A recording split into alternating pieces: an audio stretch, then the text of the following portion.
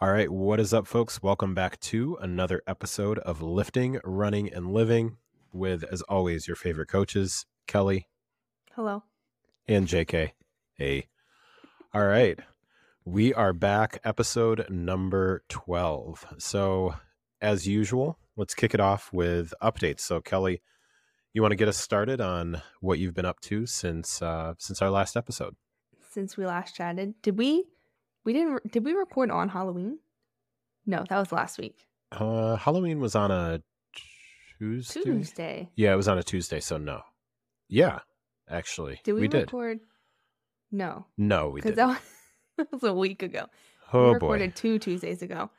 Oh gosh. All right. Now that we have our timeline straight. Boy. So that weekend we went on the trick-or-treat train ride in Georgetown, Colorado, and it was snowing. It was very pretty.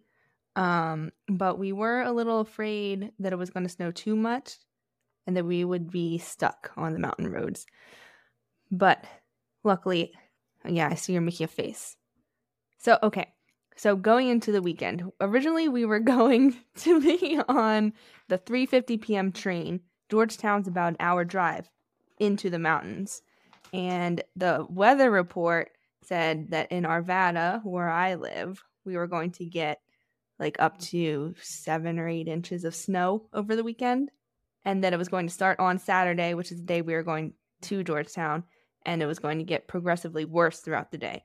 So we ended up moving our train ride up to the 11:51 just to avoid the snow so that we wouldn't be stuck on snowy roads on the mountains.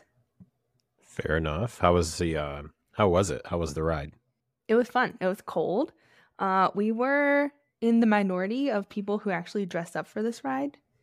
Oh, But yeah, you said that.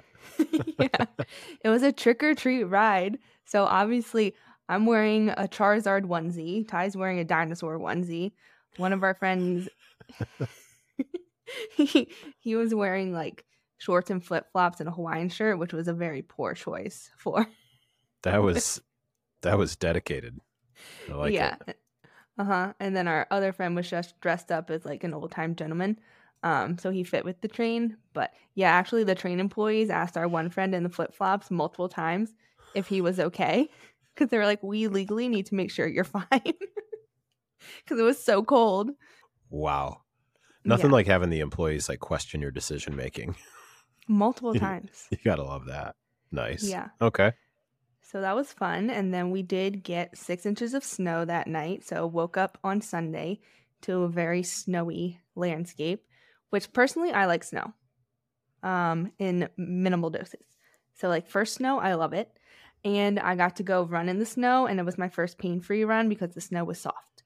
Hey, insert clapping track in the background. Yay. Yeah, Nice. so the foot is slowly improving. I'm still run walking, but today I did 3 10-minute bouts of running and then 3 minutes of walking in between. So I'm up to 30 minutes total, which is exciting, but it's still like frustrating that it's taking so long. Beyond that, well, so on Halloween, it was like Ty's favorite night ever because all the kids were stopping by, which is my least favorite night ever, which was great because he could answer the door and I could just sit there Oh, in hiding. okay. Yeah, he would Does get so he excited. did he dress up for passing out candy too? Oh, yeah, we wore our onesies. Oh, okay. Yeah, I feel like the onesies are minimal listen, effort. I'm not gonna say cheating. Dual purpose. They are dual purpose. Yeah. Like they keep you warm, they're comfortable, and they represent a character. So that's nice. Yeah, it is It's nice. a good And choice then, on your part. yeah, thank you. Yeah. I got to wear mine one more time because we had our group run on November 1st. So we made it Halloween themed and asked people to wear their costumes. So that was not uncomfortable at all? It was think I'd be uncomfortable over. because it was Oh. no longer cold. Yeah, that's what I was kind of that's what I was kind of thinking, but okay. Well, okay, because our group run starts at 6:15, which is like basically dark. And obviously from now on it will be dark. So I was like, it'll cool off by then. But no, it was still like upper 50s, which is too warm to run in a onesie. That's fair. Yeah, That's that's fair. what I learned. Okay. What else is going Yeah. on? I am on my, I think, final book of my goal number of books to read this year. And what was that goal number? 25. Solid. Okay. Thank you. The psychological thrillers you can get through very quickly. How did you come up with the number of books you wanted to read? I think last year I made it 22, so I just upped it a little bit, but not Okay. too much. Was that 22 just based on 2022? I don't actually remember. Okay. Well, let's just assume that maybe that since it was 2022, Yeah, that would track. unless it was like a Swiftie sort of thing. Like that. No, haven't we been Feeling over this? 22. I'm not a Swiftie. I like Taylor Swift, but I'm not a Swiftie. Yeah, I was gonna say a few of your stories. My one story about the song I like. Yeah. Okay, we gotta cover this. She just re-released 1989, Taylor's version, and 1989, which is what I'd expect a Swiftie to know. Okay, Swifties know a lot more than me. I only know this because 1989 is the only album I've listened to all the way through. Okay. And that was back in like 2014, 2015.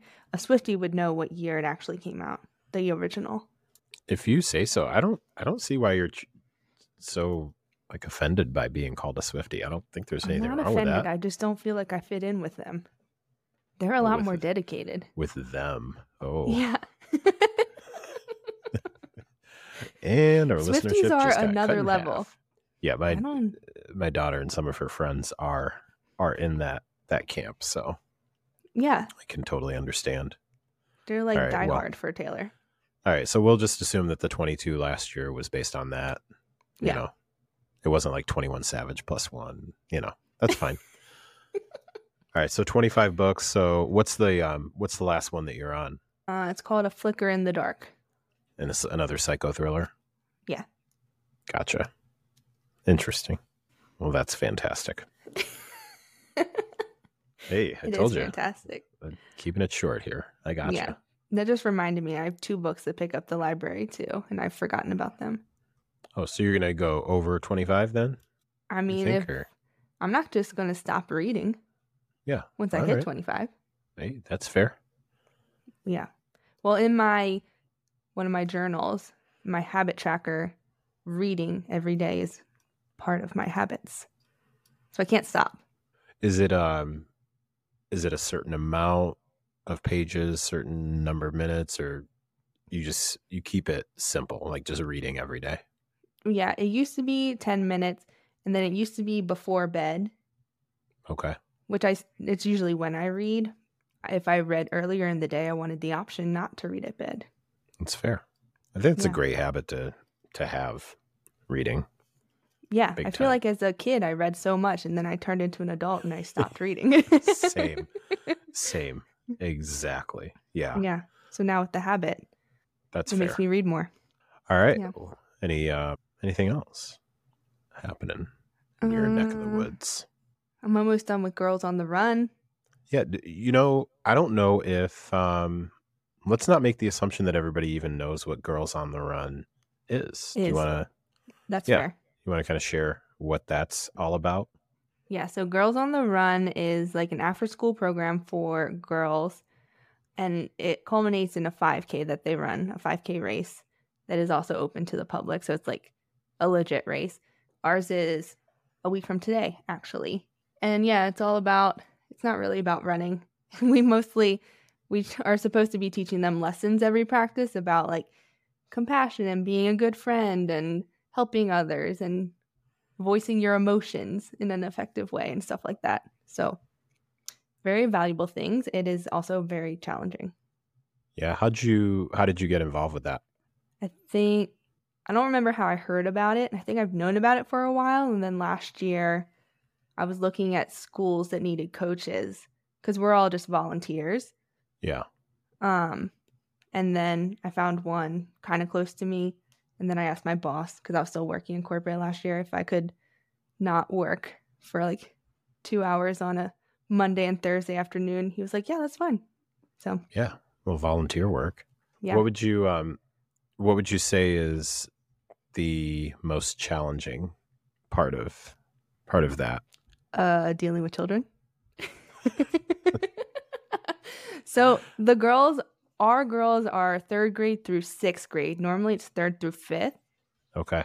And I mean, 3rd through 5th, I think, is hard enough on its own. And then you add 6th graders, and then it's like kind of a tougher dynamic. But like after school, they don't want to listen to us after being in school all day. So it's challenging getting them to like totally checked out at that point. Yeah. And we're supposed to half teach them and then half get them running. And they just want to do the running and just like, or just run around and talk to their friends. And we're like, can you please listen? You're here until 4:30.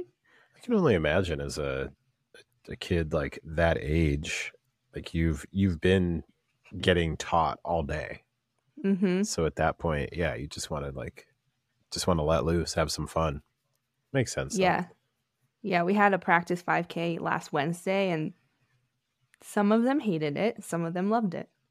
But they were so excited. That was like all we did that day because it took so long. Yeah. Well, that's kind of cool. Do you know how the girls like get involved in it or anything? Is it just like your standard? There's some announcement at school, or do they all go to the same school? Mm-hmm. Oh, okay. Okay. Gotcha. Yeah. I know I've got a friend here who's involved with that particular event. I guess it would be the Girls on the Run event. And I know she's posted about it before, but I had not taken the time to really actually ask like more details or anything like that. From afar, it seems like a great cause and a fantastic initiative to have. I'd be interested in, I don't know, I may put that on my list of random things just to learn a little bit more about. It's one of those things like I know about it on the peripheral, but don't know any of the details, why it started, what the inspiration was, anything like that at all. Yeah, I don't really know how it started either, but it is nationwide, which is pretty cool. Yeah. I mean, obviously, we're in different states. Right. So I was going to ask you from a training standpoint, where would you say, so percentage of kind of being, where do you think you are right now percentage wise as far as being healed and in your groove? Not very far. Okay. This past week has been the best week. I'm doing every other day a run walk, but I've only done it's less than 10 miles total that I've done this week, which is my usual was like between 30 and 40. So, 25% of where I was, I guess. Yeah. Okay. Yeah. Well, and you said though, not experiencing major pain or anything post run. Not on the snow run. Okay. It's kind of, for the most part, it doesn't hurt. Today, it started to increase towards the end, but that's kind of to be expected when increasing time running, I think. That's fair. How's the lifting going for you? Well, the strength training. It was going great. I could tell by the tone of the breath there. Okay, so I was in a groove. My schedule was Tuesday, Thursday, Sunday. I like how you just flexed on me like you can name your schedule quickly. Meanwhile, I'm like, so on Mondays but on alternating Tuesdays with a E in them. Yeah, okay. I'm so 3 days a week. Yeah. And then this week, so this is the gym Ty used to work at, and he comes home it was either Tuesday or Wednesday, and he was like, "This gym, it's closed Wednesday through Saturday," and I was like, "What?" They didn't tell the members that. So then, long story short, I got an email Wednesday night from the gym saying that they were going to be closed until Sunday. They have 3 gym locations, so it's only this location, but it's the one I go to. Gotcha. And I was like, well, that kind of screws up my lifting schedule for this week. Oh, so what did you do? I just didn't lift on Thursday. Oh, okay. I didn't know if you took inspiration from our home gym essentials conversation. I thought about it. I've really thought about it. Well, that's good. Put it in the thought about it category. Waited until that thought passed. Yeah, I did not execute on that thought. That sounds like it. Yeah. Yeah. I think I took a rest day instead, actually, because I hadn't had one yet in the week. So That's understandable. Okay. yeah. But other than that, it's going fairly well. Well, hey, it's not regressing, right? It's not getting worse. Okay. No, it's just like not as exciting to me. Yeah. As running. Yeah, and we'll I know we mentioned we'll touch on that a little bit, like these next few months or so, potentially being the non-excitement kind of grind time, and not grind because it's like super glamorous and this is the tough, like biggest challenge. It's more like the boring, not a whole lot happening. So I don't think lifting's boring. I think the fact that I can't do the running as I want to do the running, it just my entire perspective of my life, it has a little bit of gloom on it, Oh, okay. All right. All right, folks, and that concludes today's uplifting segment to open things up for you today. We hope you feel fantastic. All right.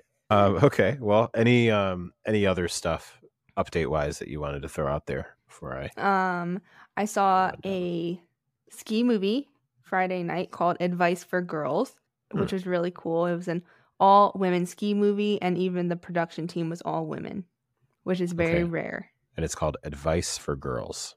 Yeah. Okay. And what's was it like out at the movies, or it's like a streaming platform? It was out at the movies. Oh. I went into Boulder. I know. I stayed up till like 10 p.m. that night. Oh, snap. Dang. Okay. It was an event. Well, that's cool. Yeah. So you would recommend? I would recommend. If you don't like skiing, you probably won't like it, but it was really, really cool seeing all women highlighted. All right. Well, you heard it here first, folks. Advice for Girls on the recommendation of Kelly. Cool. I think that's it. All right. Let's see here. I jotted down like 3 things just to throw out there for updates. So, first, from a training standpoint, going into week 5 now of my current training program. I'm not sure where I just added an L in there. Program. So yeah, making the next progression in my training block. For reference here, people, were recording on a Sunday night, and it's basically about an hour before my bedtime. So, anyways, so making the next progression in my training program. So what that means for me is keeping most of my main movements the same. So like the deadlift variation that I use, the squat variation that I use, the leg press variation that I use, and I do some overhead movements, some upper body movements too. I realize I just named all the lower body. But most of my primary movements will stay the same, save for maybe switching. For example, like I've been using the barbell for the RDL, and I'm switching over to the trap bar for that. So save for a couple of equipment differences, that stuff will stay exactly the same. And then I tend to try and manipulate some of the accessory movements a little bit more as I go through different training blocks. So that's what I've got coming up. I've also committed to making a more intentional effort on talking about that on my Instagram page. So I've put up a couple of posts just talking about, hey, like these are favorite movements from this particular cycle, and then just put a post up not that long ago referring to like, hey, here's what the progression looks like, and you'll notice it looks very similar to like 2 posts ago sort of thing. So just trying to utilize that both from a standpoint of, I guess, maybe even calling it education for others on what progression can look like. And then also transparently, like using social media for a little bit of accountability, just to have kind of like my own journal. And also if it's something that might be able to help somebody else out along the way, then cool. So that's what's going on from a training perspective, kind of that's front of mind. I am still in this fat loss phase, and we are pulling the train into the station. Speaking of train rides, so that should be wrapping up around the end of this month. So the way that I track my progress is I do like measurements. Pretty much every Sunday I'll do measurements and photos, weigh pretty regularly, because it's just not something that's a like a mental hang up for me at all. And then also just taking a look at how things are looking at from a biofeedback standpoint. I do look at my sleep data, including sleep quality, and then track my habits. So different things like how much am I focusing on gratitude? How much am I taking care of just different little behaviors and things like that. So I will say overall, I'm pretty pleased with where things are at this point. Definitely can feel like I'm not over it. I'm also not like, man, I feel like I could do this forever. Like it just, I'm starting to, especially as I switch this training block, I'm definitely starting to feel the itch to like push as many movements to like a one RIR as possible. Excuse me. And then having to remind myself, like today I was doing like this chest press movement, and I had to remind myself as I was going back and looking at what I was doing this week compared to what I did last week. And I was like, man, like why did that progression not move the way that I thought it would? And I was like, hello, genius, you're in a deficit right now. And these things, this is sometimes what's going to happen if you're in a deficit and you're natural too, like not utilizing any sort of substances or anything like that. So, yeah, I just got that little reminder for myself as I'm going through this training block. So that's what's going on training wise. And then just the phase that I'm in with this fat loss phase, still moving along pretty well there. And then, oh yeah, I just finished a book that I would recommend. So the book is called Get Out of My Head, Creating Modern Clarity with Stoic Wisdom. And the author is M. Andrew McConnell. So I'm a big fan of Stoicism. So a lot of the stuff that Ryan Holiday puts out. And then I've recently started here and there, I go through Marcus Aurelius Meditations. Every now and then I'll just pick it up and like read a snippet. So I'm big into like the Stoic philosophy type stuff. So this book called Get Out of My Head was a really solid read that I would recommend for entrepreneurs, business owners, business leaders. I'd say coaches, especially if you are supervising others or have a team, or if you are just generally into like the leadership type stuff. Because this guy's like a serial entrepreneur, has bought and sold or started and then sold multiple companies. And a lot of the examples that he uses in how he utilizes like stoicism in how he developed himself as a leader in his business and things like that. There's just a lot of business references that are in there. So I think anybody can get anything out of it, but I would most recommend it for people who do have really kind of like that mind for business and organizational leadership and all that stuff. So it was, it was pretty solid. One quote that it had in there was from Angela Davis, and I'm going to go back and like reread this particular spot, but it was this quote that she had that was something along the lines that really stuck out to me. It was something along the lines of like, I'm learning, it's something like I'm learning to, instead of trying to change, accept the things that I can't change, I'm trying to change the things that I will no longer accept, or something like that. Like, I'll have to look. Yeah, I just totally massacred that quote. But the quote itself, I thought was just super powerful. Because I thought of that, that serenity prayer, like grant me the whatever to accept the things I cannot change and blah, blah, blah. Mm-hmm. Or I shouldn't say blah, blah, blah, because that is actually, I think, a good statement. Yeah. It's just the spin that she had on it, I thought was pretty powerful. So that's what I was thinking about when you were talking about reading and different things like that. That's my most recent read. So that's what I've got going on there. Oh, and then the new book, that I'm reading is called Narco Economics: How to Run a Drug Cartel. Whoa. Yeah. So in this particular book, the guy, I don't have it in front of me, so I can't remember where I heard about it from, but basically this guy does an entire like investigative deep dive into drug cartels, Hmm. and basically talks about how they are run as well as or better than Fortune 100 companies, and talks about like Hmm. how intricate and how well organized these drug cartels actually are. So it's basically like a business development book utilizing drug cartels as the example. That's cool. Yeah, it's I was fascinated when I heard about it. So I was, I just did the whole like hop on Amazon thing, and it was here in a few days, and I just promised myself I wouldn't start it until I finished this other one. So I just finished this other one yesterday. So I'm just a few days in. Oh, and the Angela Davis quote, I had to look it up. I am no longer accepting the things I cannot change. I am changing the things I cannot accept. Love Hmm. that quote. Yeah, I like that. So yeah, so that's my rundown, my list of updates. Okay. So I should have asked you this a long time ago. Uh-oh. And by a long time ago, I mean like from the first recording we did. What exactly is What was that, back Stoicism? in 1998? Yeah, 1998 when I was 8 years old. You mentioned Stoicism so much, but I have no idea what it is.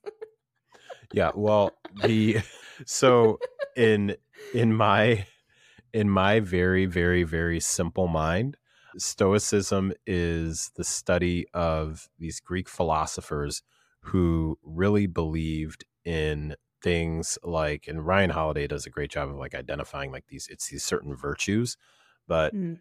generally the way that I explain it is all about the philosophy of understanding that you primarily focus on the things that you can control, which is to Hmm. me your thoughts, your actions, your behaviors, and your emotions.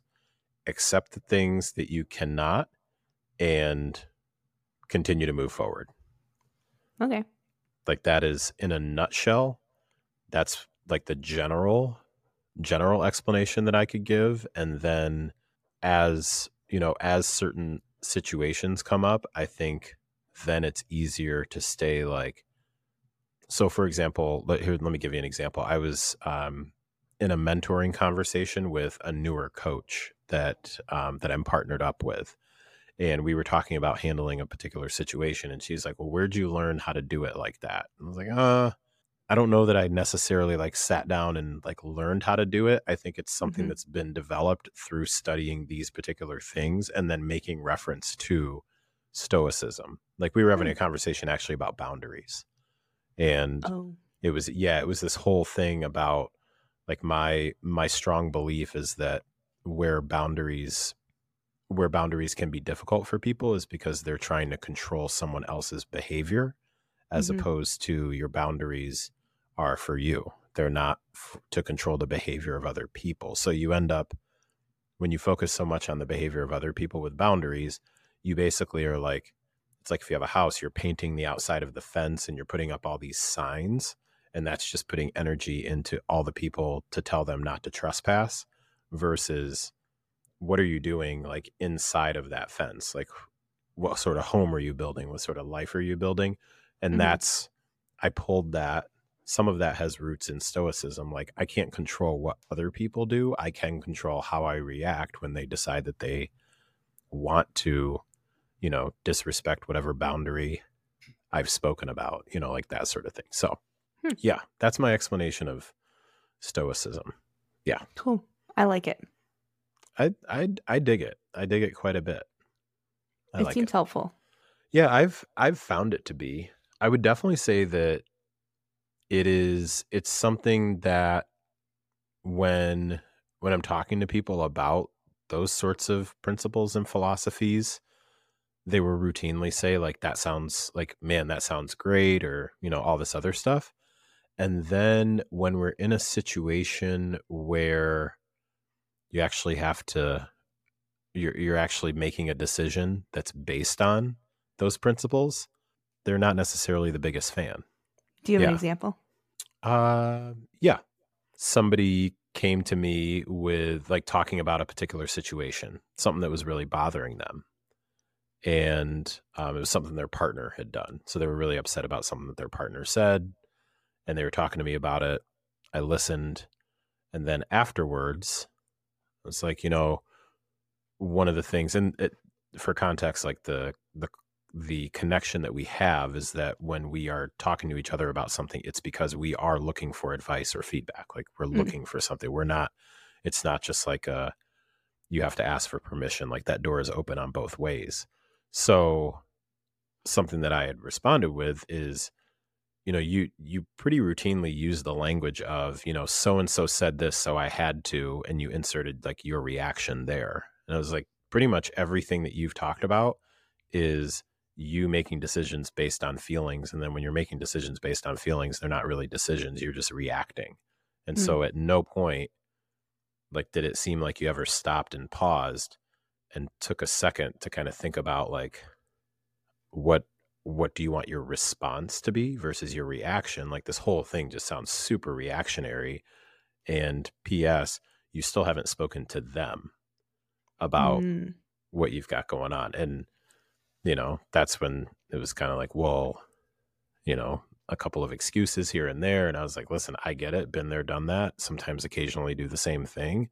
And also, if we are talking about really these principles of control what you can control, which is your thoughts, emotions, actions, and behaviors, then what are you doing? Because right now it seems like everything that you're doing is based on, it's like basically you're just going whichever way the wind blows. Yeah. Yeah. So that's where it's like, in theory, sounds really cool, right? In theory. And then when you're in the situation, you're like, yeah, I really don't need to deal with your stoic BS right now. It's like, whoa. You know what I mean? So yeah. Yeah. Yeah. So yeah, that's a little bit of my obsession with stoicism. How long have you been obsessed with it? Let's say I believe I picked it up around 2019-ish. Oh, that's fairly recently. Yeah, it's fairly recent. However, I can see the links to some of the things that I was brought up with, like some of the religious beliefs that I was brought up with, some of the character development, especially the character development stuff that like my dad preached and still does, and the character development stuff that my grandfather worked on long before like it was called character development, So I think for me, it's something that I'm attracted to because it links back to stuff that I've heard about and seen and read about for the longest time. I think this just kind of brings it all kind of together under a nice organized umbrella. So yeah. How'd you find it? I'm a fan. How did I find it? I mean, Ryan Holiday was definitely the first introduction to it. I think somehow, I know in 2020, I read Extreme Ownership by Jocko Willink and Leif Babin. So I read that book in 2020. And I think just by nature of then starting to get into some of the content from Jocko Willink, because he was a former Navy SEAL, had this really like famous TED talk about like ownership and, how he led his team in the military. So just by, consuming some of that content, the algorithm then like points you to, yeah. You know what I mean? Yeah. The algorithm then points to stuff like that. And you eventually get to like the Daily Stoic. And then when you get into the Daily Stoic, then like the floodgates have now opened, So yeah, I think like Ryan Holiday, some of his content, it runs in the same circles. And he's even had these guys on his podcast, like James Clear, Atomic Habits, Mark Manson, The Subtle Art of Not Giving a F, like that whole genre. He actually just had Adam Grant on there too. Why do I know that name? He's got a book, Think Again. Oh yeah, okay. Or maybe Rethinking. I think Think Again is the title. Yeah. Malcolm Gladwell. Like a match on it? Oh, I know Malcolm Gladwell. Yeah, I believe so. Yeah. Audiobook wise, I'm listening to Adam Grant's newest book on audiobook. Oh. Do you consider, when you listen to an audiobook, do you include that as I read this book? I don't listen to audiobooks. Okay.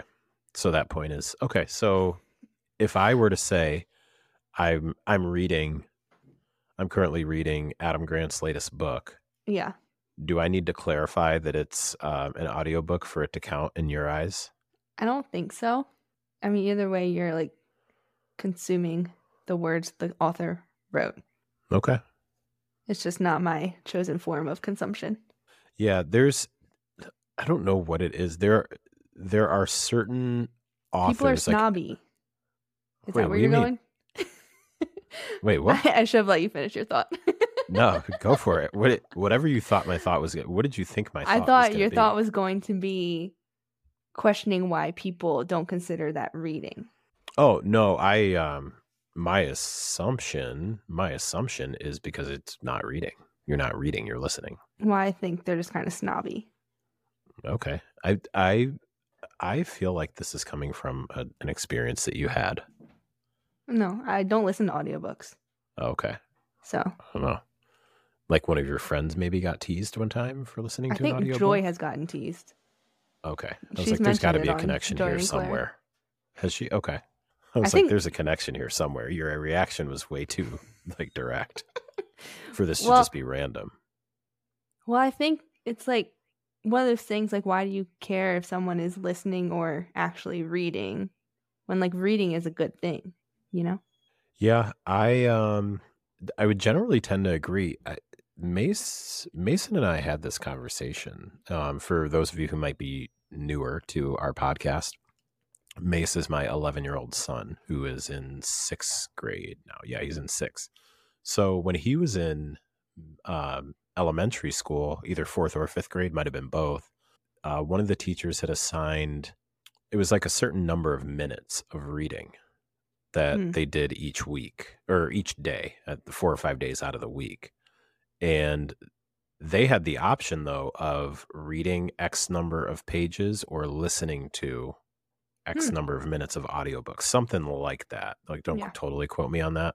But I remember they had both options because there was one of the days that he had pulled out, they get like Chromebooks. So he had like pulled out his Chromebook on the couch and he had like put his headphones and he was listening to something, or he was watching it on YouTube or something, like the audiobook on YouTube. And I was asking him, like, did she say, I was like, hey man, like she said read. And he's like, oh no, you can do either one. And I was like, I'm going to need to see proof of that because I think that's fair. Yeah, I'm going to be honest. I was a little bit skeptical because I mean, he is my child. So he's related to me. And that's totally something that I would have done. Where it's like, well, you didn't specify that I had to read. You just said like get through 10 pages.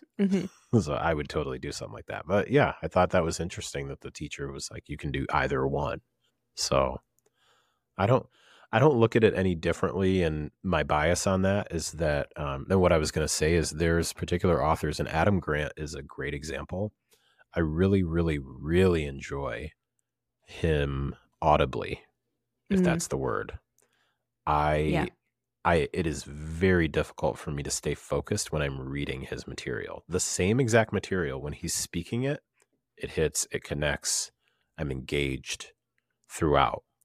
When it's written, I struggle so hard to stay connected to it. And I'm not sure why there's such a difference when it's the same exact content.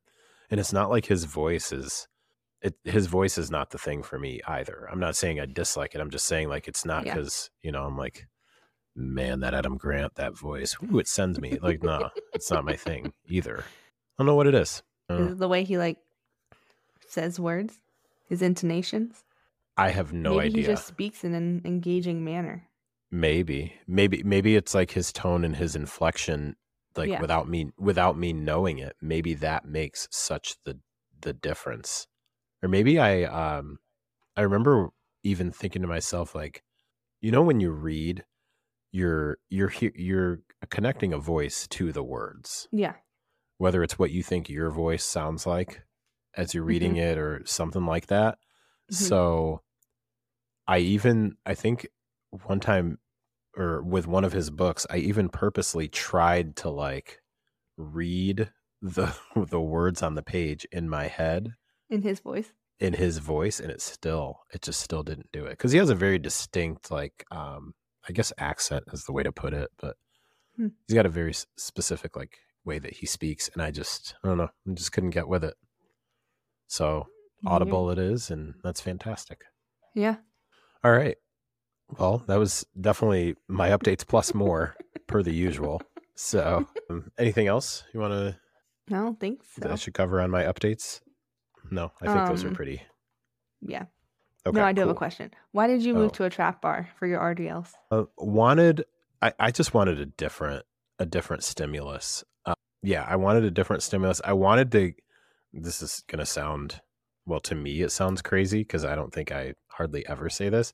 I wanted a little less gluten ham on the movement, but I wanted to keep the RDL and the trap bar with the way that it's loaded, with the majority of the grip being on the side, because obviously with the trap bar you're not holding it in the front. Yeah. So with the way that the weight is loaded, it's going to catch a little bit more quad, not a lot, but it'll catch a little bit more quad. So yeah, I just wanted to load it a little bit differently. I suppose I could have grabbed dumbbells and held those to my sides, but I was like, I didn't really want to do it that way.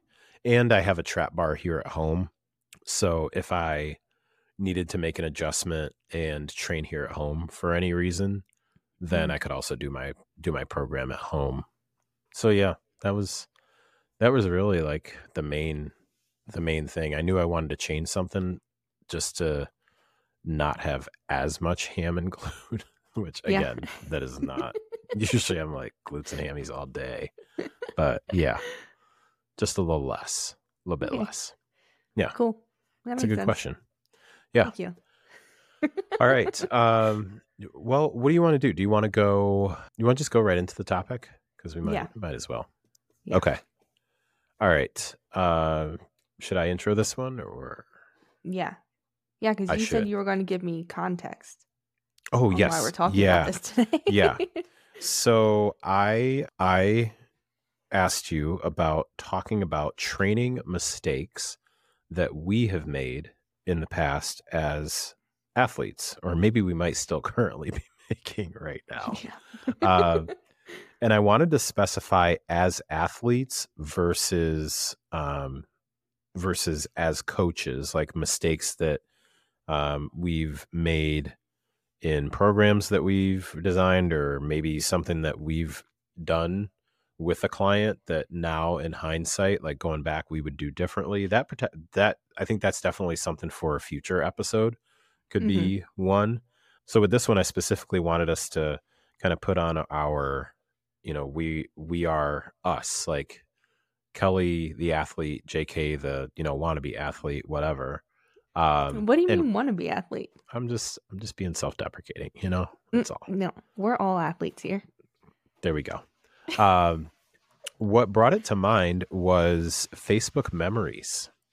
Oh. So yeah, Facebook memories came up, and it reminded me of a post from, I'm not going to be able to find it now, most likely, because I thought I had screenshot it, but it was a post from, let's say 2010 or 2011, which was the first day that I had gone to the gym on purpose. Oh. So for those who haven't heard my backstory, the first time that I purposely went into a gym to start working on my fitness journey was after my wife had been given some free passes to a chain of local gyms. She managed a bank in the St. Louis, Missouri area at the time, and she was managing the account for this group of gyms. And so they gave her free passes, like, hey, if you know anybody that wants to come in. And so she brought them home. And still to this day, I'm not sure what she was trying to tell me, but she was like, hey, this is something, you should check out. I don't know if she said we. She just said you should go check out. And I was like, yeah, okay, might as well give it a shot. So the funny thing is, the Facebook thing was a check-in on Foursquare. Do you remember Foursquare? Mm-hmm. Did you ever use? Yeah. Not much. I remember it though. Yeah. So it was a check-in on Foursquare where I just put trying something new. Oh, And yeah.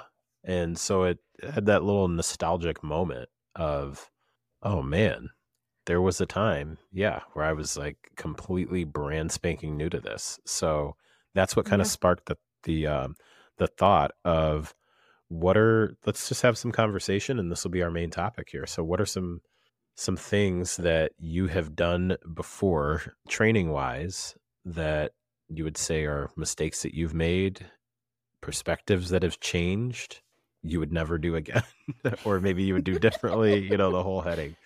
So mistakes we've made as athletes. Boom, there's the title. Clip that. Excellent. All right. Do you want me So to start? yeah, why don't you start off?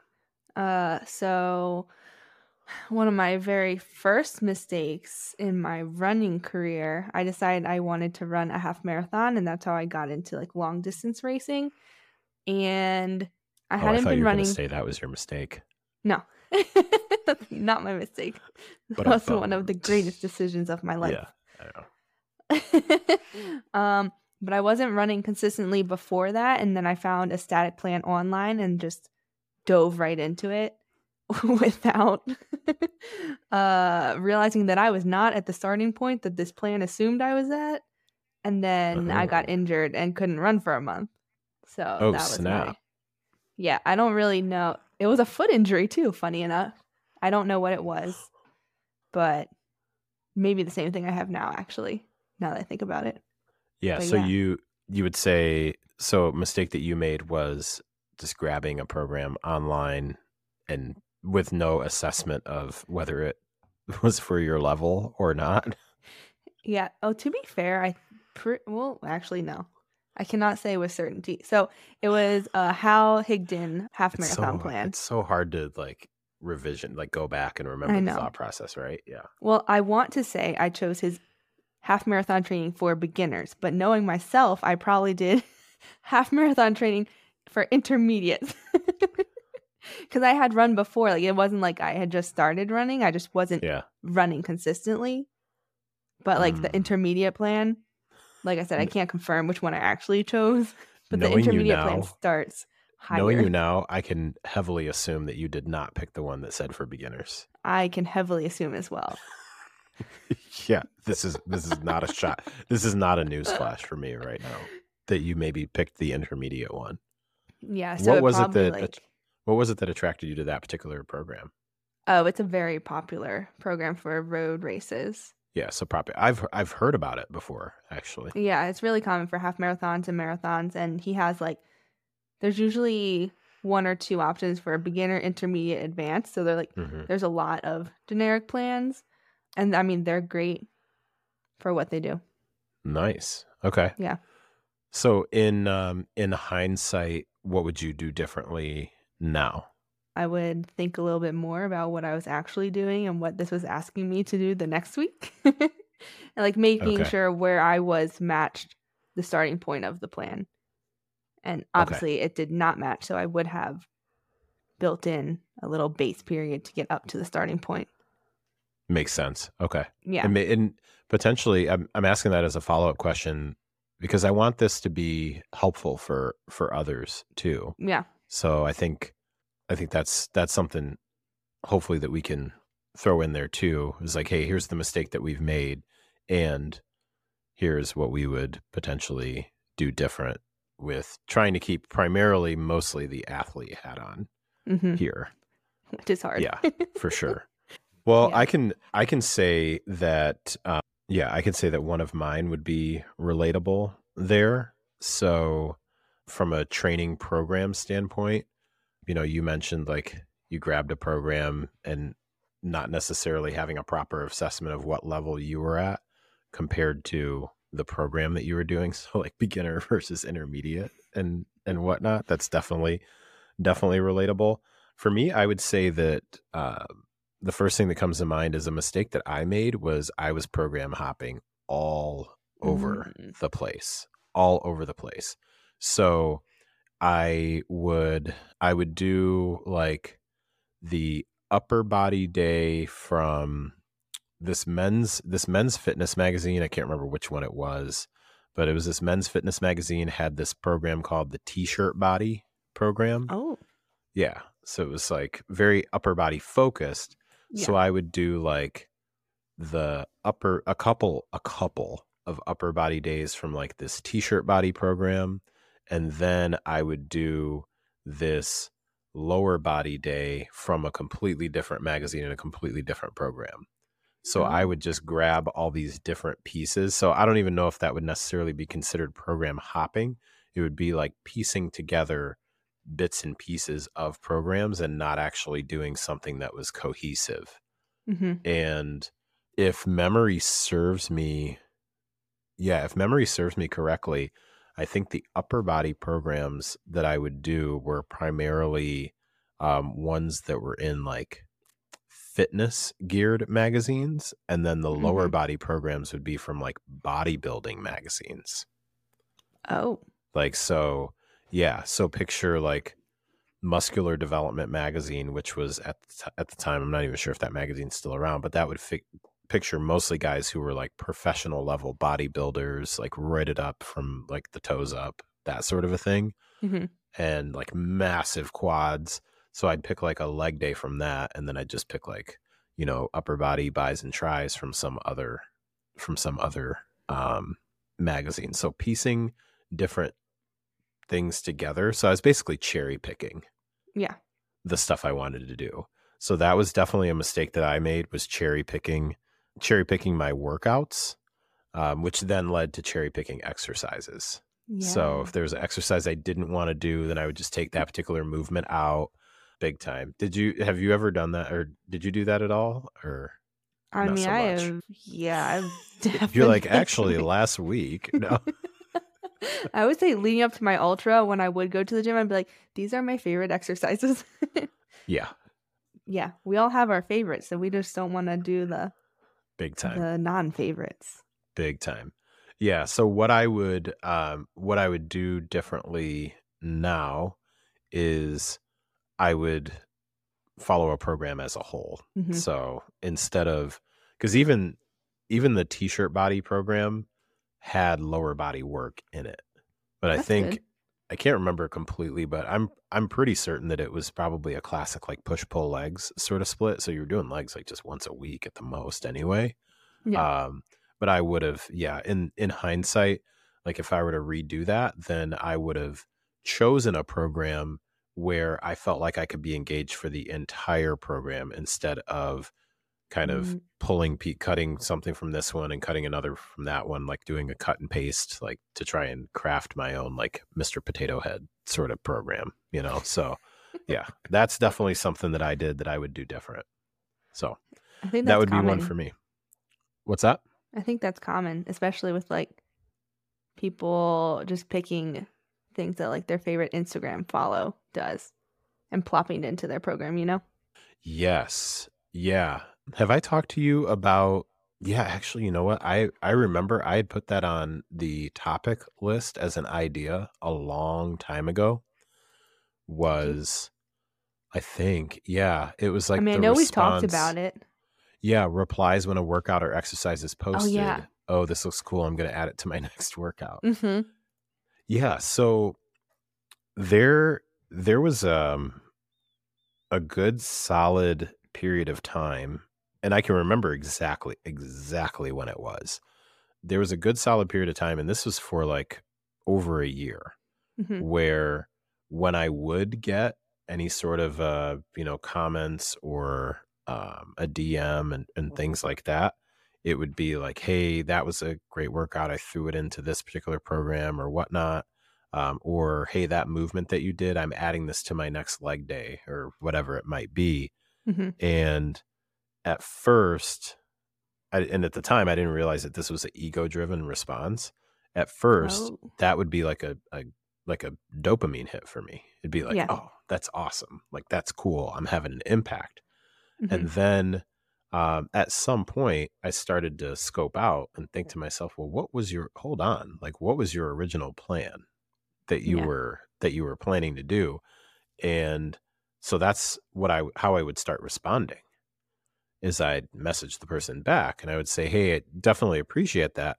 out of curiosity, because I'm always trying to learn about Hmm. programming, how did you implement it into the plan that you were already doing? And more often than not, the response would end up being something like, I basically don't have a plan. I go into the gym and I just kind of do what I know I want to do upper. And then that is conversations like that or exchanges like that are part of what started to really tug at me with no longer like trying to keep everything like do a different workout every single day or every single week for clients and things like that. Cause I'm like, I'm not steering people in the right direction here. Cause just cause it's fun doesn't mean it's actually effective. Yeah. So yeah, it's a little bit of a tangent on that, but that definitely just reminded me of that. And yeah, I think you're spot on there that people definitely do that. It's not that you cannot get results that way. It's just that those results, doing that approach is likely going to prolong your time frame on reaching your specified or stated goals. So Yeah. yeah. All right. What's another one that you've got? I would say related to what you were just saying, I've definitely gone to the gym with zero plan and just like Mm, winged it, which sometimes is fine, but if you have specific goals, you should really yeah. go in with a plan. Yeah, I think it was like back when I used to work at the gym. So I'd be like on my lunch break and be walking around like, oh, what should I do today? Yeah. That's that I think that one probably happens more than than Yeah, people are willing than people are willing to admit. Yeah. I So think so too. And how it goes with like getting stuck doing your favorite things because it's like, oh, well, I want to work on upper body today, so I'm gonna do my favorite upper body exercises or like whatever machines are open. yeah. I think from the observations that I've had and then the feedback that I'll get from people who kind of fall into that category, they tend to go with like the machine that's open Yep. or yeah, the machine that's open and or how the machines are laid out in the gym. Yeah. Like just going in that row because you would think, so here's something that I was thinking about. You would think that if someone is always defaulting to their favorite exercises, then they're actually repeating things, right? Oh, that's true. But but that wasn't the case necessarily. Or Yeah. if they were, because I've had somebody tell me that before, where they're like, I just know what I like. What I like. I like to do I know what I like, so I just go in there and I just do that.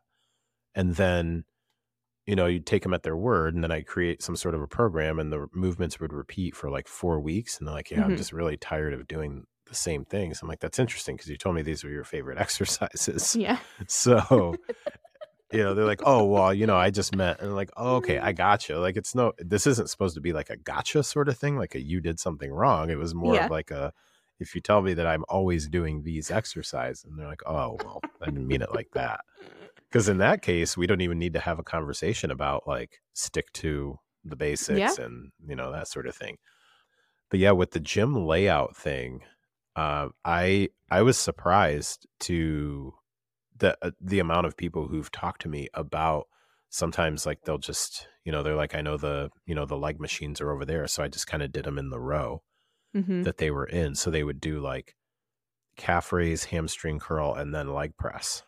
I just thought about like a gym that I go to that's kind of laid Yeah. out like that. But so if you did it in the other order, then perhaps that would work out for you, like their Hmm. compound movement of a leg press, then go hamstring curl, Yeah. perhaps. But yeah, they were just like, yeah, whatever machine is open. And then if it's in a row, I would just do that.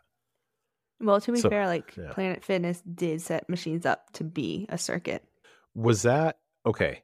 Now, is that just that little spot though? Like I they have that think little so. room, not like the main floor though.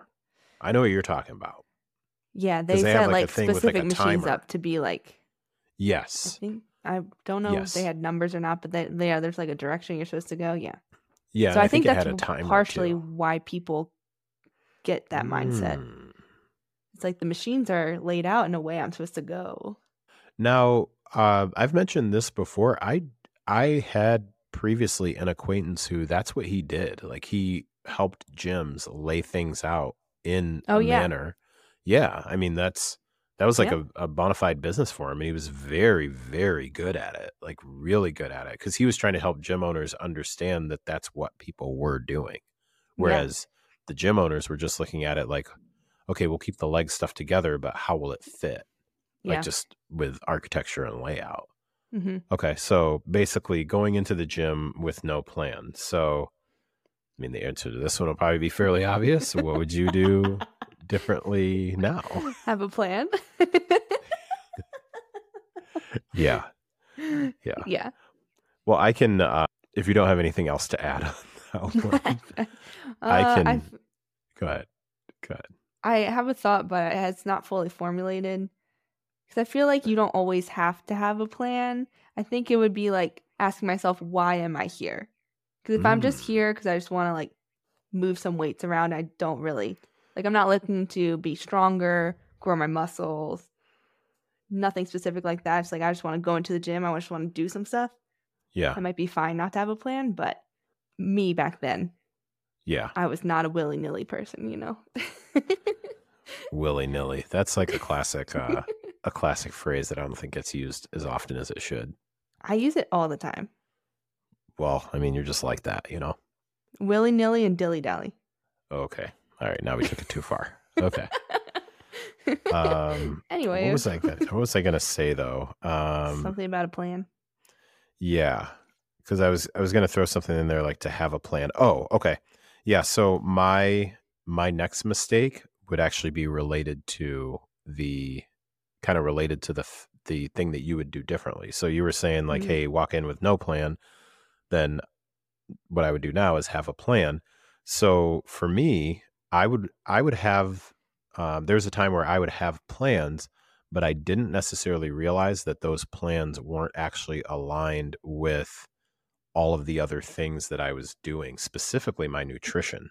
Oh. So I would try and follow some sort of a workout plan that was really geared towards like say like a power building program where it would be a hybrid of powerlifting and like 3 to 5 rep maxes, and then some accessory work.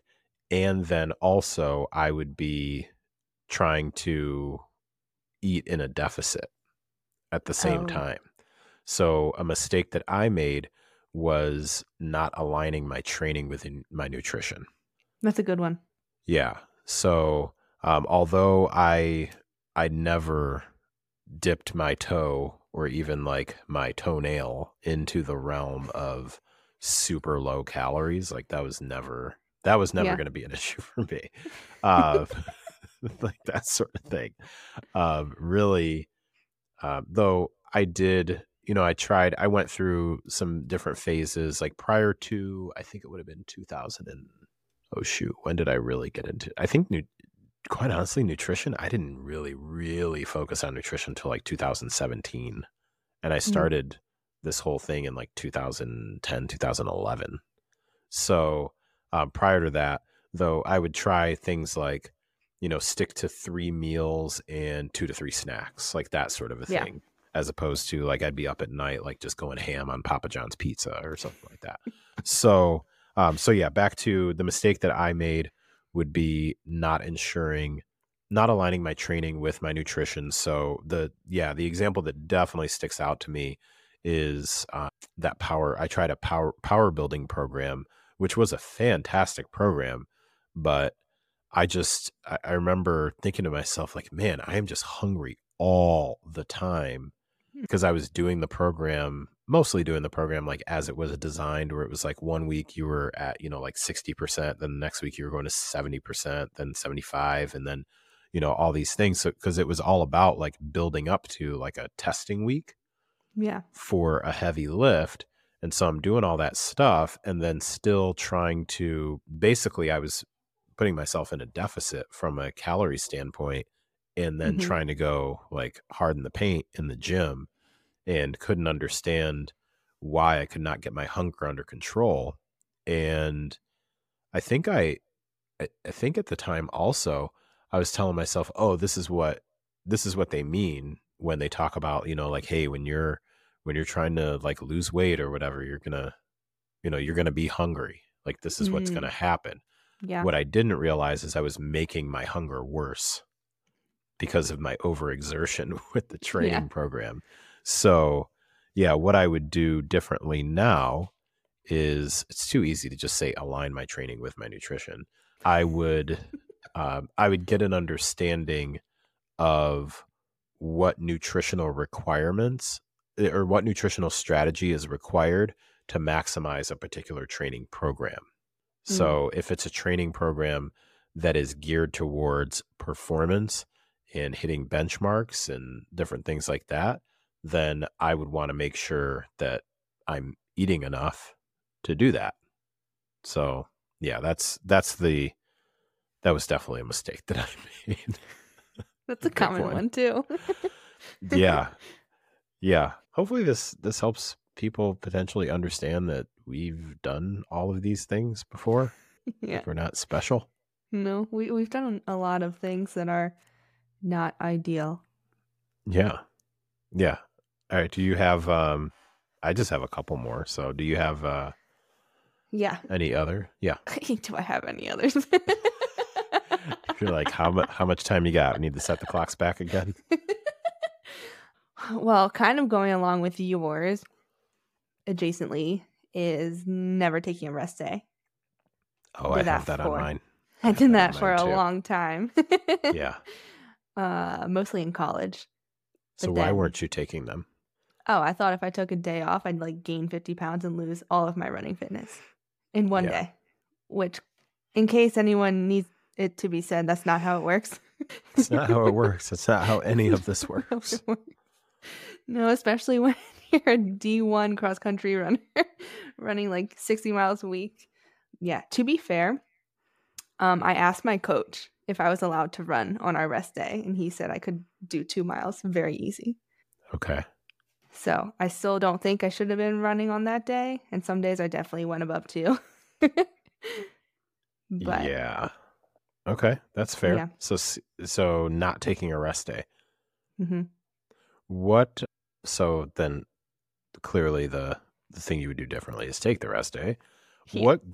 What were some of the things that helped you finally start taking rest days? Because this is a common one. We've both shared our background and our experiences and our change in perspective on that. But what actually got you to, just because you learned the science behind it? I don't know. For me, just because I learned the science behind it didn't mean that I actually started doing it immediately. So what? No, I don't think I learned the science behind it for like a long time. Yeah. What contributed to you changing that then? I think I just turned into an adult, honestly, and I had less time. Ah, okay. Like I got busier. Like college, how do I say this? I didn't find college hard. Like going to class, doing homework was easy for me, and like, yeah, I had cross country. So like I had experiences. That's probably why I got kicked out. I never went. Yeah. I was good at school, so it was like college for me was a very like, yes, it was stressful. Like some of my classes were really hard, and like balancing sports with school. I should say I didn't really have much of a social life, so it made it a lot easier. And then I was like, on a Sunday, what else am I going to do besides homework and go running, Yeah. Versus then when I went to grad school was a lot harder. And then I also had to work. And then obviously like going out into the real world and working, I was like, oh, now I'm working at least 8 hours a day, 5 days a week. And this is a lot more tiring than college classes, like a couple hours a day. And then going off and doing my homework wherever, going to practice for 2 or 3 hours. So a question for you. Did you still try to do it all though? So the scenario that I picture is, yeah, responsibilities start to pile up, right? Like real life responsibilities. You've got, maybe you end up having to stay later at work or go in earlier. Projects take a little bit longer. Then you've got to do like the actual life stuff, like maybe clean your apartment, and then you got to go shopping, and then, you've got errands to run, all those things. And though, did you go through any time period where you still were trying to not take a rest day? Where it's just like, no, I'm still going to do it all? Yeah, there have been ebbs and flows, I would say. Yeah. But I think like once I went to grad school, I lived alone. and versus like living in the dorms with all of my peers. Uh-huh. And just like I feel like I cared a lot more about what people thought in college, and then that was partially wrapped up in like how I looked, which was wrapped up in not taking a rest day. So then I was like, I felt like since I was alone more, I was like, oh, this doesn't really matter as much. Does that make Yeah. sense? Yeah. Okay. Yeah, because my thought on that was because I can relate to that. I can't relate to the like going to class thing though, like at all, not in the least bit. But my thought there is you can kind of go two different ways. Like you start to see that things are stacking up, like you see that your calendar is filling up more. And some folks will look at that as, okay, something's got to give. And then others will look at it as, okay, well, it's just a bigger challenge. So they don't, one of the analogies that, that we'll use is you only have so many burners on the stove, Yeah. right? So you've got 4 burners on the stove. And usually when I'm working with folks that are like the, type A, like do everything, like high achievers, you can tell them that there's 4 burners on the stove. And this is like a person I can really relate to. It's like there's 4 burners on the stove. So let's go to like the person who's not the type A. The type A, the non-type A person is like, okay, I understand there are 4 burners on the stove. I cannot add another pot. I have to take something off in order, like that's the very logical thing, right? So I've got this much going on. Okay, I probably need to take a rest day. The type A person, or if anybody who listens does like neurotyping, like the type 1A or the type 1B, is somebody who's like, actually, I can stack the pots on top of each other. And then they will stack the pots on top of each other. And it doesn't matter if there's 4 burners, they're still going to keep stacking. And then something has to like fall over in order for like something to give. And for me, it was more, I was more like the something finally had to give sort of thing. So that would be, so I would say the same, not taking a rest a day. I didn't even program rest days in, cause I didn't even do that. So for context, when I first started out, I was going to the gym by myself. So I grabbed like Men's Health Big Book of Exercises. I'll never forget it because I still have, it's still on my bookshelf. I still have the same book, Men's Health Big Book of Exercises. Grab my little workout journal that I bought from Borders, I believe. Oh. Yep. And went to Supplement Superstore and bought some protein. Nice. And because I was going to be jacked. Yeah. And by the way, like don't ever take 2 scoops of mass gainer. Not a good idea. It's like 100 grams of protein. The guy didn't tell me to do that, by the way. He told me not to do that. Yeah. My bowels were not okay. It was not good. It's not good. Yeah. I'm just going to keep it real. It was not a good idea. I can imagine. So anyways, went to the gym and did my thing. And then even when I eventually hired a personal trainer, I would still go to the gym on the days that I wasn't going to see her, or sometimes I would even double up. Dang. Like I would possibly, like I would go work out with her in the morning and then I would go maybe lift in the afternoon or something like that. So for me, where that shift had to happen is because I was not meeting my responsibilities at home, like just flat out. Like I was prioritizing that stuff. So I never, not that I remember, never ran into a case of where I hurt myself. I hurt myself once, and that was from like not paying attention to how I was lifting up a barbell to unload it, to unrack it from a deadlift. I have done that too. Or actually, I remember I was actually picking it up to move it over. Specifically, remember I was picking it up to move it over, and I tweaked my back. That's like the one time that I had injured myself like that during the early, like the first few years. So I didn't run into like, I was burned out and crashing or anything like that. And this is while working 2 jobs too. But what definitely did come into play though is like I was kind of lethargic sometimes where, Ava would want to run around and do stuff because she was much younger at that point. and my Mm-hmm. energy just wasn't there. But I had energy for the gym, but I didn't have energy for when I was at home. And That makes that's, sense. yeah, that's where I was like, okay, well, maybe I should do this Yeah. sort of thing. And then kind of back to you, was it a case where, so once you start taking the rest days or you begrudgingly take a rest day, you would notice that, oh my gosh, I didn't actually completely blow up overnight. Was it like a I'm self-efficacy sort of thing? Like you now had the evidence, or how did that mm, transition? no. Now that I am You're thinking like, about it some more, no. a lot of the rest days, it was from more responsibilities, but more so I was getting injured. Okay. Like a lot of my forced time off was from injuries. Interesting. Um, Okay. I'm trying to think. I don't remember ever being like, oh, this thing I used to think about taking a rest day is not actually true. Okay. Yeah. So you And had to like really then I learned forcefully this. be rested. Yeah. Well, the thought that came to my head was, I've shared this on, I don't know if we talked about it on this podcast, but on my podcast, the first time I ran an ultra. And then 2 days later, I was like, I feel fine. I'm going to go climbing. Yeah. Couldn't Yeah. run I for 2 remember you weeks. talking about that. Yeah, because I I remember you talking about hurt my that. back. Yeah. Yeah. So I don't think I was as enlightened as I thought I was, because that was 2017, which That's is like fair. 3 years post grad school. So I had been an adult for a while. Yeah. That's So fair. I it mean, wasn't becoming an adult that changed my mind about rest days. Yeah, I think there's definitely something to be said for, like, there's just certain personality types that it will literally, sometimes it'll take being sidelined to Yeah. like finally get the message.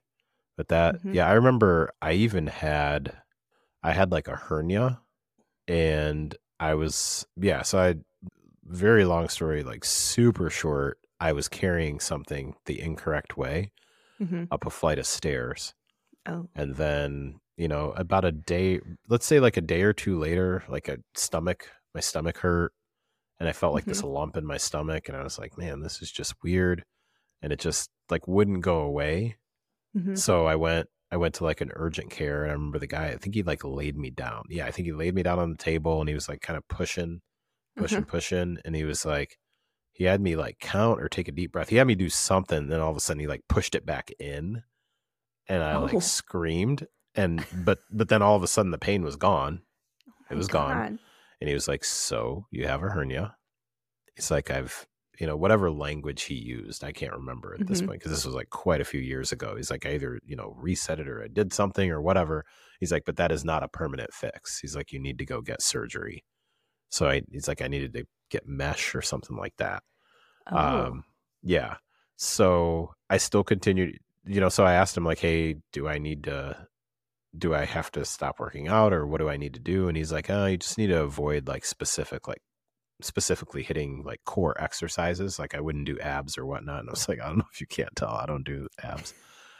So I'm not worried about that.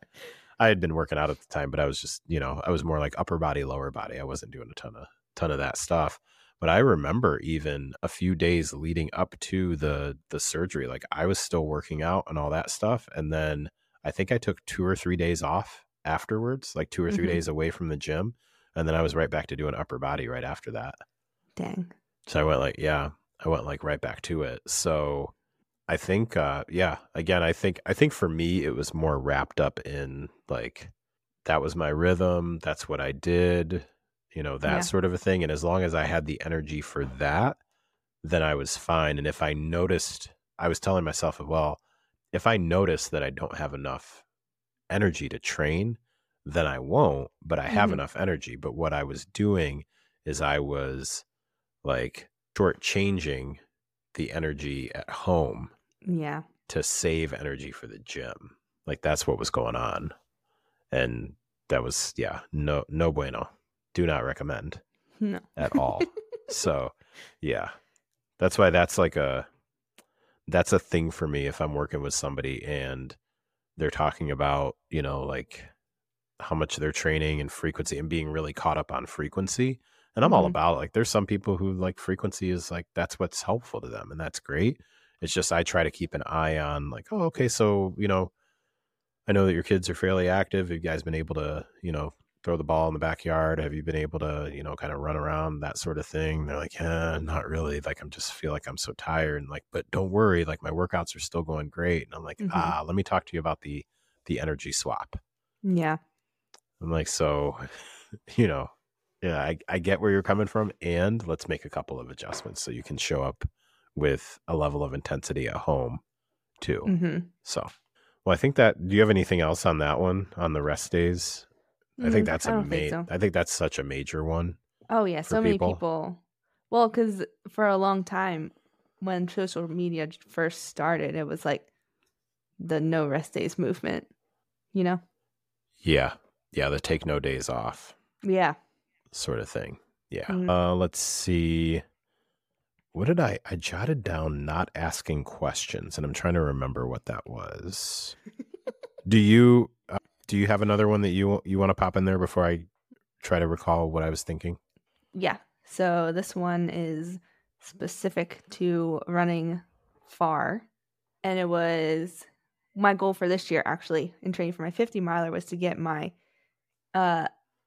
during my run, nutrition dialed. And like, kind of going back to what we said about going to the gym, like actually making a plan and sticking to it.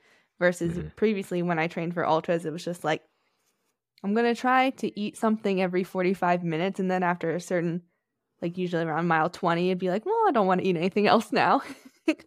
Yeah. Like, you shouldn't do that. You'll feel better if you continue fueling. And the way that you continue fueling is by practicing in your long run. So I made a big effort this year to do every 30 minutes and like keep tracks of how many carbs per hour on average I was consuming and like how it made me feel and everything. Yeah, that just from the things that you've shared, I've come to learn more and more and more how integral like the fueling strategy is. Yeah, especially the Like, longer you're out there. Yeah, that's wild. Mm-hmm. And the hydration strategy too. Yeah, I have not gotten that dialed in. Whatever. Whatever. You can say it I'm however still you kind want. of willy-nilly, but As long as you don't dilly-dally, yeah, that one it just feels so much harder, but it's really not. What, hydration? Yeah. How so? Well, partially because like in my 50, I used a bladder because we had that really big section before the first aid station. So I wanted to be able to carry enough water. And like I would practice, in my long runs, I would usually use a bladder because I could just pretty much like take a bladder for 3 or 4 hours. But then after the run, I wouldn't look to see how much I actually drank. And I didn't keep track of like how much I had filled it in the first place. So it's like with the soft flasks, it's easier because they're each 500 milliliters. So it's like, oh, I had 3 soft flasks versus like bladders, like no man's land. But it's really not. I just didn't take the extra step to keep track of how much I was consuming. That's way too much thinking for me. Way too much thinking for me. That's what I'm saying. One step at a time. I dialed in the nutrition piece. Next step will be hydration. All right. Well, I have nothing to add on that. Yeah, I didn't think you would.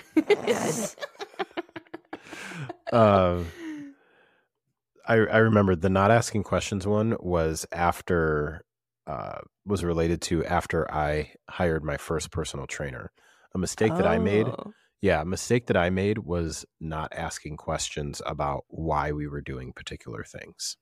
So that's a good one. Why we were focusing on particular types of movements. I wasn't asking questions about why we were using a particular rep range or anything like that.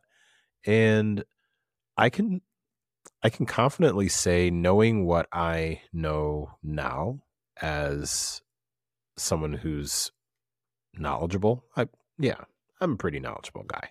Mm-hmm. So somebody who's knowledgeable and who's been in this business, I can't really think of anything I was doing or that was being programmed for me that was wrong or dangerous or anything like that.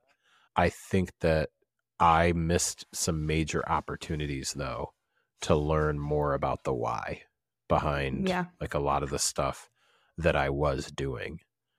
Because what I ended up doing is a decent amount of, there were like certain things that just became then part of my routine. So she would have me do these things, and then, sometimes I'd see her like 3 times a week, and then sometimes it was like once a week, and Hmm. just different things like that. And then as I started to become more and more confident, it would be more like once every 2 weeks, and then the other stuff I would do on my own. But Yeah. naturally, when you've worked with somebody for a while, you take pieces of that and you implement it into your own program. And then, especially once you start getting into your own certifications and things like that, unless you specifically learn that something you've done before is like, no, don't do that anymore, you probably are carrying some of those same things with you Hmm. as you learned when you were a client, to then some pieces of that with coaching.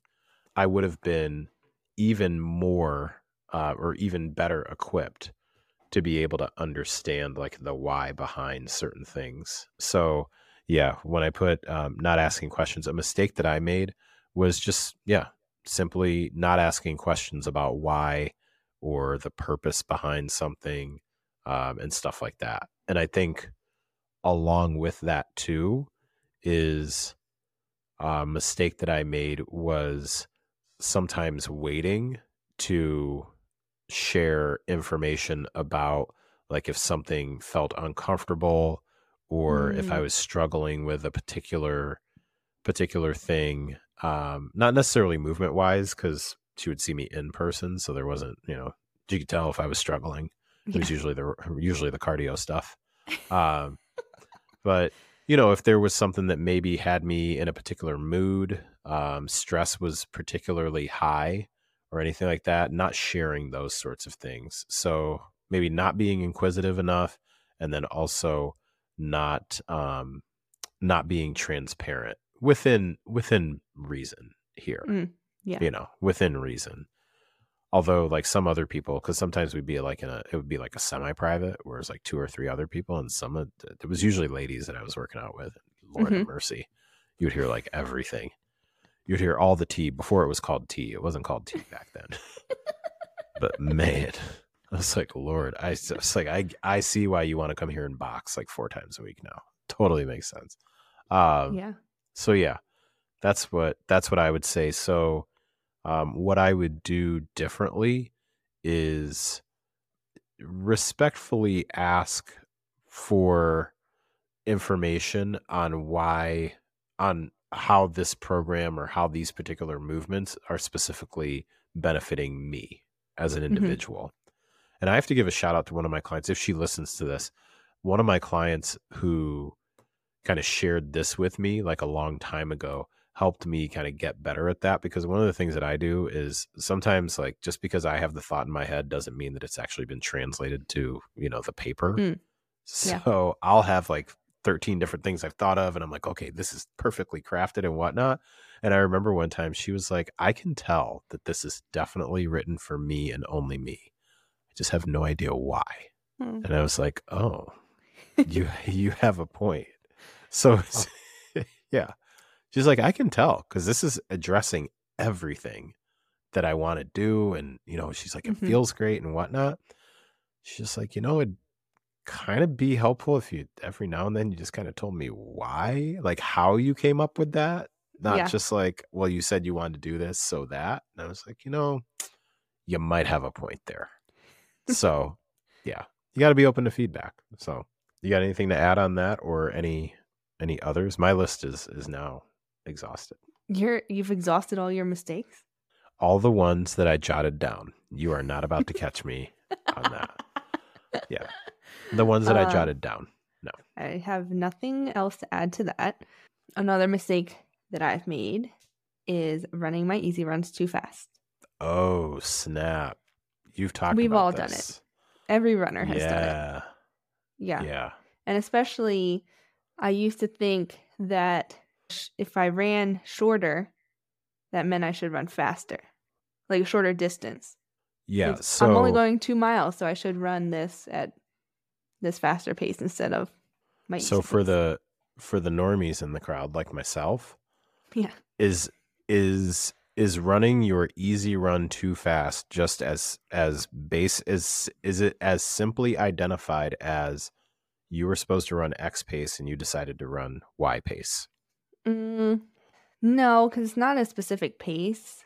Like Okay. easy is a range, Okay. but Pace range then, data scientist. I guess in the simplest terms, yes. Yes, you do need to keep it simple for me. Yes. Thank you.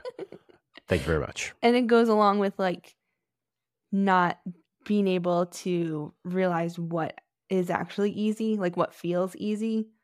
I'm trying to formulate the thought as I speak. Okay. Because this was pre-Strava, so it wasn't about like, oh, people are seeing my runs and how fast I'm running. Like in college, we all ran our easy runs too fast, but or at least if we looked back, we'd probably be like, they're running too fast. But at the time, it didn't seem too fast. What I'm strikes me confusing there you is now.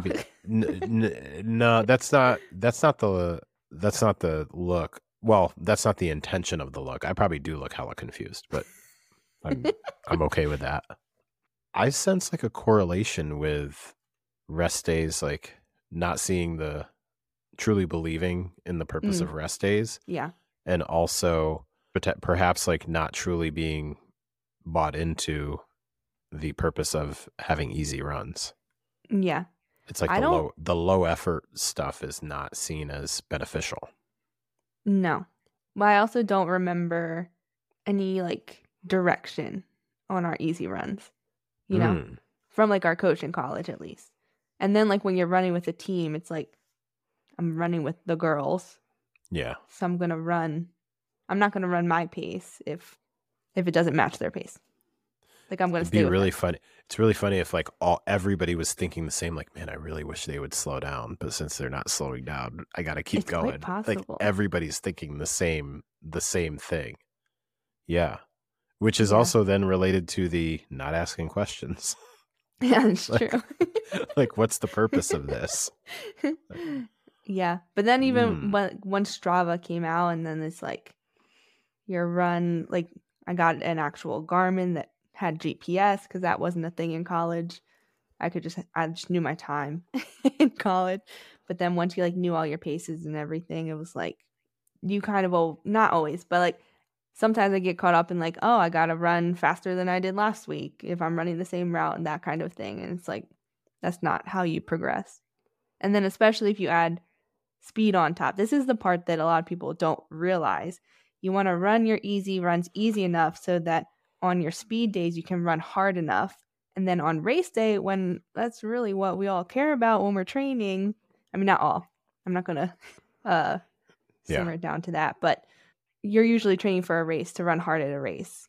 Right. And if you're running hard on your easy runs, you're not going to be able to run as hard as you want on race day, which is really something I did not understand for a long time. Why do you think that's so hard to understand? Let me rewind. Why do you think that's so hard to put into action? Part of it's ego. Okay. Like, you just don't want to run slower because whether it's like people who see you running or like people on Strava that follow you, whatever that may be. I think it's also like kind of counterintuitive. I have a question though. Yeah. What? Is it, so let's say it's supposed to be your easy run. Yeah. And you run it at your easy pace. Mm-hmm. What happens? Like if that's on Strava, so what happens? I mean, people can judge you. How?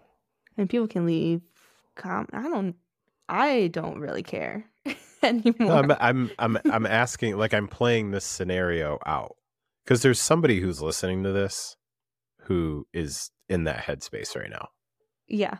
So I'm like, I'm truly asking because I haven't used Strava. However, I have a general assumption of how it goes. It's basically like Facebook for people who run.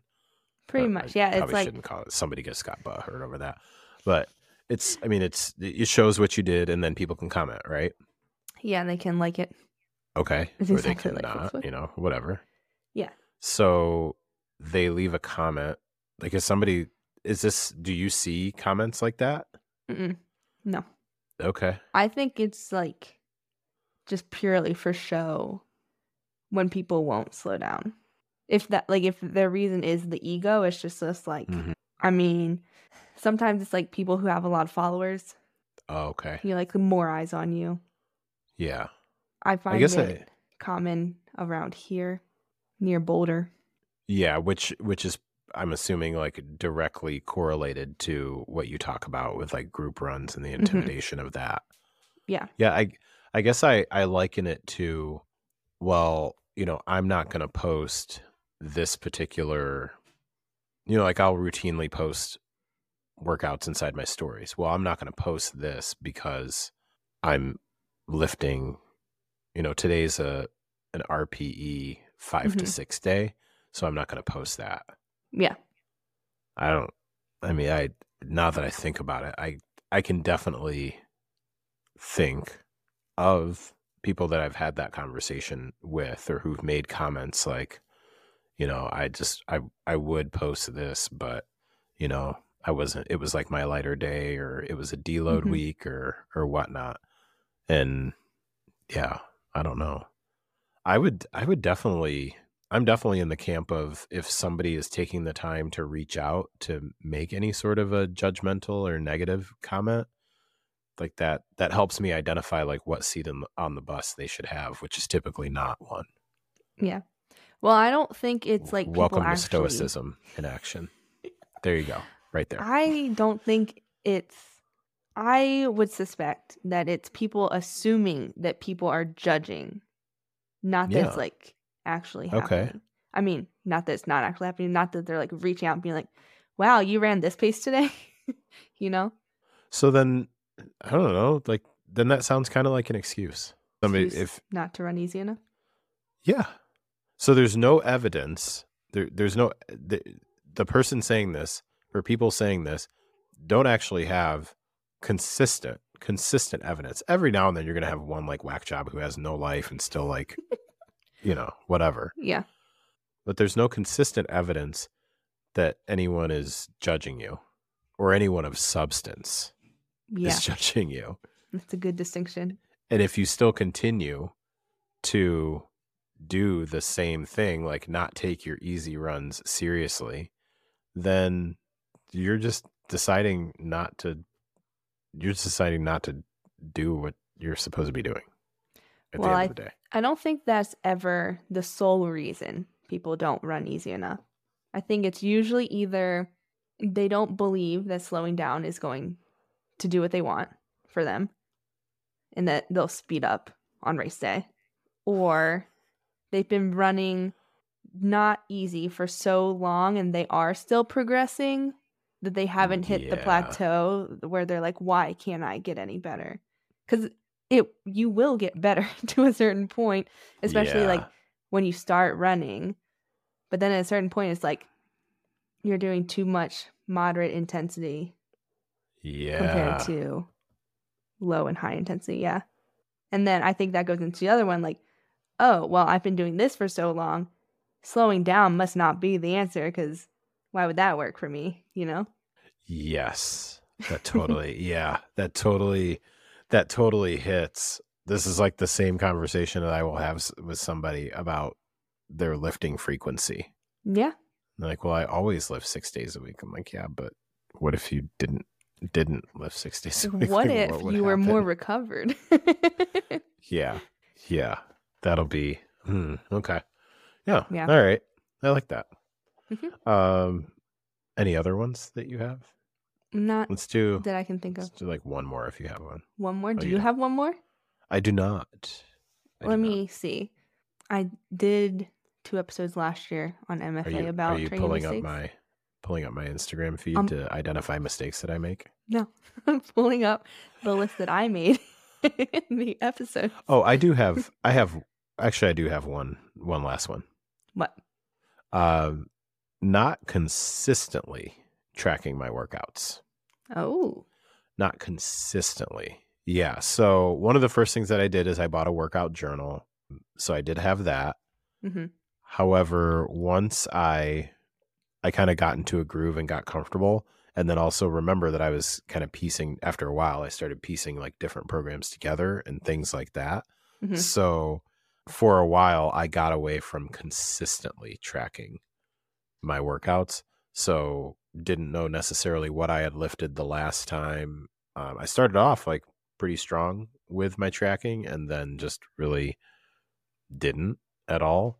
So not only was there a decent amount of guesswork that was involved, which, to be straight up with you, at that time I'm going to say it wasn't super detrimental. Like, I could be lying to myself. I'm going to say it wasn't super detrimental because I was still very much in the newbie gains phase. Mhm. So I was not someone who had lifted weights at all, like at all. So I started in my early 30s. So Okay. I was somebody who was, very untrained, like very, very untrained. So I had a lot of room to grow. Mhm. So where it really came into play is, in some cases, I was wasting a whole lot of time. I was wasting a ton of time because didn't know what I had done last time. So didn't know where to start, didn't know where to finish or anything like that. So what was supposed to be like 4 sets of something, it would Mhm. either turn into like no warm up or it'd be like no warm up. And I'm just like, okay, well, I guess I'll lift heavy for 4 sets, but then it really wasn't that heavy, or was that heavy enough? So it was just, my workouts weren't anywhere near as efficient as they could have been had I actually been tracking. And then now in hindsight, it would be super cool to be able to look back on, at this point, now like somewhere in the realm of 11 to 12 years of consistent training. Mhm. Would be so cool to have like all that stuff to Yeah. go back and kind of check out the ebbs and flows, especially like for a while I did like Spartan races and stuff like that. So to be Mhm. able to see what the lifting numbers looked like during that particular time frame, especially with going into a phase in the not too distant future of like concurrent training / hybrid stuff like that. So yeah, not consistently tracking my workouts as I got more experience. I think I basically just kind of like took my foot off the pedal as far as Mm. being consistent with tracking. So that's a mistake that I made that I would and have changed now. So yeah, That's a good that's one. what I would say. Yeah. Okay, I've got 2 more. Okay. They'll be quick. All right. One is not warming up for runs. I don't think I need to say more about that. Yeah. I feel like we've already talked about warm-ups in a couple Yes. places. And then the other one that I just thought of while you were speaking is when I was training specifically to increase my deadlift numbers. Mhm. When I first started that, I did not rest for enough time in between sets. Ooh. Shortening your rest time, or not resting enough between sets. Yeah, I just basically. like didn't know. Because I had a friend of a friend basically like wrote some deadlift structure for us to follow, like just for deadlifting. And I'm pretty sure he did tell us like rest for 3 minutes. And we are both like, I don't need 3 minutes. And then I was like, why is it so hard to lift this weight? And he's like, because you're not resting. Like you can't. Interesting. This isn't like a circuit kind of thing, you know? Yeah. Because 3 that's a minutes really feels good really one. long the first time you do it. Oh, hell yeah, it does. Yeah. Yeah, you're like, what do I do? And it Sit depends here? on the type of rest you're taking. So if you're mine was taking, like sit on the bench and wait. like if you're taking powerlifter rest, Mm-hmm. powerlifters, there's like the joke, like they'll sit down and put down like a tablecloth and, like all sorts of things. Like they'll Yeah. rest, they'll be chilling.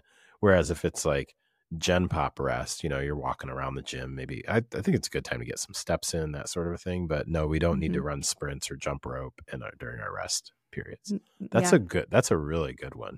Yeah, Mistake that you made one was not resting between your took sets. me a while to learn. Yeah. Yeah, that's a really good one. Mm-hmm. I can see now. So now I like sometimes now I think I'm resting too much. I definitely rest too much sometimes now. I'll have four movements, Mm-hmm. and sometimes I'll look up and it's been like 5 minutes in between sets. I'm like, bro, you have got to get back to it. Yeah. What are you doing? Either walking around. I try to create a small habit on certain days. It's only like certain days where I'll use that to like start making my like task list. If it's going to be a programming day, like kind of organizing, okay, what am I going to do and what priority? So like utilizing it for like some planning time, stuff like that. That on occasion though has backfired on me to where I start going down the rabbit hole and whatnot. Yeah. I really try not to touch social media for quite a while in the morning, or if I do, it's like very, very purposeful, not like scrolling. But yeah. Anyways, yeah, that rest one, that one hits home. Rest in between sets. That's a good one. I like that. Yeah. Especially if you're working on strength. Yeah, big time. It's a very good point. Something else that I just thought about when you were talking about the rest periods. There are plenty of studies that are out there that have identified that women don't need the same amount of rest as men in between sets in order to, I don't want to over exaggerate the studies. I believe that they typically were, I think the studies have been done on both strength and hypertrophy. Okay. That it's been proven that women do not need as much rest in between sets. Doesn't mean that they don't need any rest, if any of my clients are listening, but don't need as much rest, and also can handle more volume. Oh, you did bring that up. Was it last recording? Or I don't know. Something like that. Yeah, maybe I have. Yeah. Or like you and I have talked about it before, because I still, yes, we have talked about this, because my whole issue with this is the whole like, oh, right. Cause it was something like where it like wasn't super heavy or something, right? Right. Yes. Like obviously you can do more volume if it's like 50% of your max. Yeah. It's this. Yeah. There was a particular study that I read through, and it identified this whole point of women being able to recover quicker than men. That's what it was. Like women can recover quicker than men. And then there was something that I found as I was trying to read through the study, and I have a pretty basic level of understanding of how to read a study. But as I was reading through the study, I was looking for the intensity numbers, and essentially, like they weren't lifting within, let's say, like 1 to 2 reps, or maybe even 1 to 3 reps till failure. It was, yeah. So I was like, well, yeah, if you don't have that group lift super heavy, then yes, they're going to be recovered, and yes, they can do more reps. So yeah, it's just that, sometimes that stuff, it just kind of frustrates me, because you can take the same information and then sometimes I feel like you can just kind of like change the narrative on it to fit whatever you want to do. At the end of the day though, like I'm willing to totally like co-sign that women potentially can recover faster, given particular conditions and management of other things outside of the gym and all of these other things that maybe don't need as much rest. At the end of the day, I think it all comes down to individual situations and things like that. So that's where I just sit on that. Okay. All right. Well, I think that was a good topic. Yeah. Hopefully the folks found that to be helpful. So let's start wrapping it up. We are hitting JK's bedtime. Yeah, we're almost at 2 hours. Yeah, we're hitting bedtime. Anything that you've got coming up, or anything that you want to share? Not really. Okay. All right. How about you? So this is going to be same. So this is going to be pretty exciting. It's like the slow time of year, you know. Yeah, let's we'll chat about that next time. This is the grind time. In terms of the podcast, for me, I feel like things are slowing down. Podcast wise?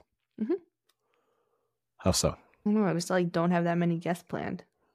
Oh, I gotcha. Okay. It's like, it feels like, well, this is the time of year I usually take a couple weeks off for the holidays and don't release episodes. Yeah. Oh, gotcha. Okay. For me, the scheduling is just wild. Like Can't try imagine. scheduling to try to like nail down like, yes, I for sure will be available at that time. Just like because I really dislike canceling. I despise it. So then the answer is non-commitment, because that's super helpful. Doesn't really bode too well for a podcast, but No. yeah. Well, that's why we chose a time that works most of the time. This is true. We're just going for the consistency as best as we can. All right. Well, with that, you want to take us out? Let the people know where to get a hold of us if they have ideas or feedback and such. Yeah, you can find us on Instagram at Lifting Running Living Pod, or you can email us at liftingrunningLivingPod@gmail.com. Cool. All right. That will wrap up this week's episode. Thanks again for tuning in. Much appreciated. And if you could please be so kind as to take a moment, leave a rating and or a review on your favorite podcast platform and your least favorite podcast platform, because why not do it on two? We would appreciate it. For some of them. Okay. Okay, so I've tried to leave a rating on Spotify before, but this is a good thing. Spotify won't let me because I haven't listened on Spotify. Oh. Well, yeah, that makes sense. I know, but you just said if I have a least favorite platform, which for me is Spotify for podcasts, I can't leave a review unless I listen to it. To my knowledge, I think on Spotify, you only have to listen for at least 1 minute. That can't be true. Okay. I feel like I've listened for at least a minute and it still said no. Okay. I will always leave myself plenty of room to be wrong. I could be wrong too. And that's why I use statements like I feel, I believe. So there you go. Anyway, leave a review, rating, wherever you listen. Yeah, only on your favorite podcast platform that you've listened to for at least 70 seconds. And with that, thanks so much. Take care, and we'll catch you next time. Goodbye.